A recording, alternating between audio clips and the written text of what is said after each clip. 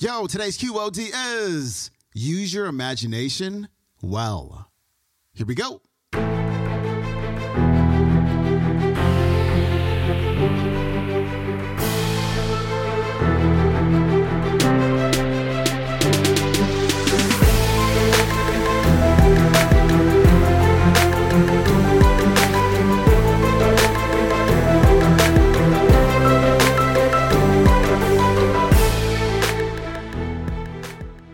Welcome back to the Quote of the Day Show. I'm your host, Sean Croxton of SeanCroxton.com. We've got Dr. Tom Morris on the show today. It has been years since Dr. Morris was on the show, and today he is talking about your imagination. And the question is, how are you using your imagination? Are you using it for you or against you? Do you use it to come up with ideas and to dream of things that you're going to bring into reality? Or do you use your imagination to come up with and to predict all of the bad things that are going to happen to you? I mean, if you really think about it, if you look around you right now, everything you see came out of somebody's imagination. Everything. The chair you might be sitting on right now came out of somebody's imagination. The device that you're listening to this podcast on right now came out of somebody's imagination. Your home came out of somebody's imagination. So they imagined it.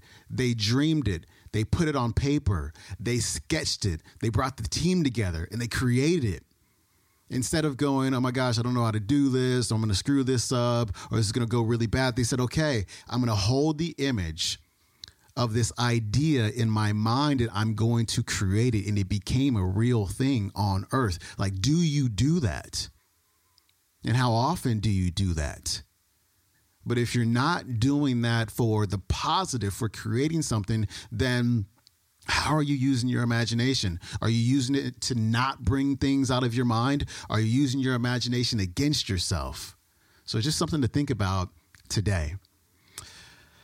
Dr. Tom Morris coming up in 60 seconds after this message. Number 3, use your imagination well. That's the third component of the art of self-control. And even the little 2 hills, if you can use that in your imagination to conceptualize a situation, it can powerfully switch the framing you have around the circumstances, the mental framework through which you view it. Understand the role of imagination in your beliefs, emotions, and attitudes. Blaise Pascal in the 17th century, great scientist and mathematician. A lot of you have read Pascal and decision theory, probability theory, pneumatics, hydraulics. He was a great scientist. And Pascal understood that the imagination is probably the most important power in human life. Isn't that interesting? Take control of this vital power. Block negative images. Boost positive images. When I wrote a book on the Stoic art of living 2 years ago, I had studied Seneca, a first century lawyer, Marcus Aurelius, emperor of Rome, and Epictetus, who was a slave. The 3 levels of society in ancient Rome, and they spoke with one voice. In fact, the emperor learned his philosophy from the slave. Epictetus, Seneca, Marcus Aurelius, they said, don't let catch your imagination. Take control of it before it takes control of you, because that's the game that happens in this world. I mean, have y'all ever had an experience like this? My wife wanted me to get a gas grill. I'd never had a gas grill. And so she, for Father's Day, she calls Sears because I can't put anything together. Yeah, I'm a philosopher, for crying out loud. Abstract ideas. I can't put things together. And so she calls Sears, can you put it together, deliver it, set it up for him? And they said yes, because she knew, gas grill can be dangerous, so I'm not really to be trusted except to, put the burgers on it. And so they come, the Sears truck come, it's all put together. They set it up in the back, and I'm out there watching, like a little kid, and they say, well, look, we're not allowed to hook up a propane tank. You have to do that yourself. I said, okay, I figure one thing I can do.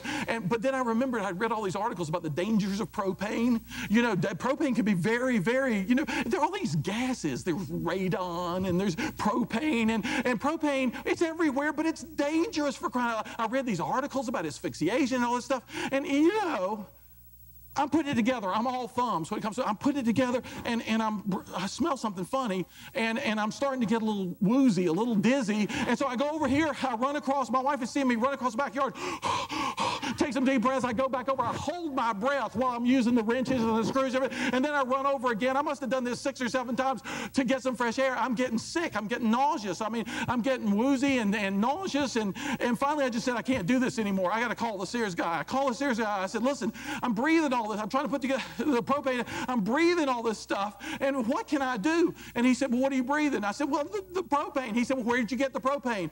I said, you guys brought the propane. He said, no, sir, we delivered an empty tank. I was being asphyxiated on a gas that did not exist. That is the power of the imagination. Do not doubt it for a second. Take control of this power. Block negative images. Encourage positive images. Oh, what does that mean? I'm supposed to self-hypnotize, be self-delusional? No, you're supposed to be self-empowering. Because guess what?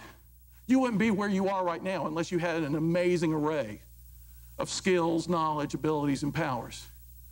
The key to success in any set of challenging circumstances is liberating those powers and skills and knowledges you already have so that you can actually access them and use them.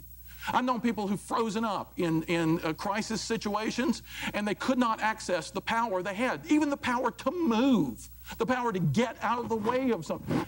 Use your imagination well. The imagination can shut you down or it can empower you. I had a Notre Dame football player, 300 pounds, come into my office shaking like a leaf the night before his first exam. He said, Professor, I'm scared to death about the exam. And I said, really? I said, well, do you ever get nervous before games? He said, all the time. And I said, well, does that ever stop? He said, yeah, as soon as I take the first hit, I'm fine after that. And I said, well, you know what? The people who never get nervous, who never get worried, are usually the people who never accomplish anything.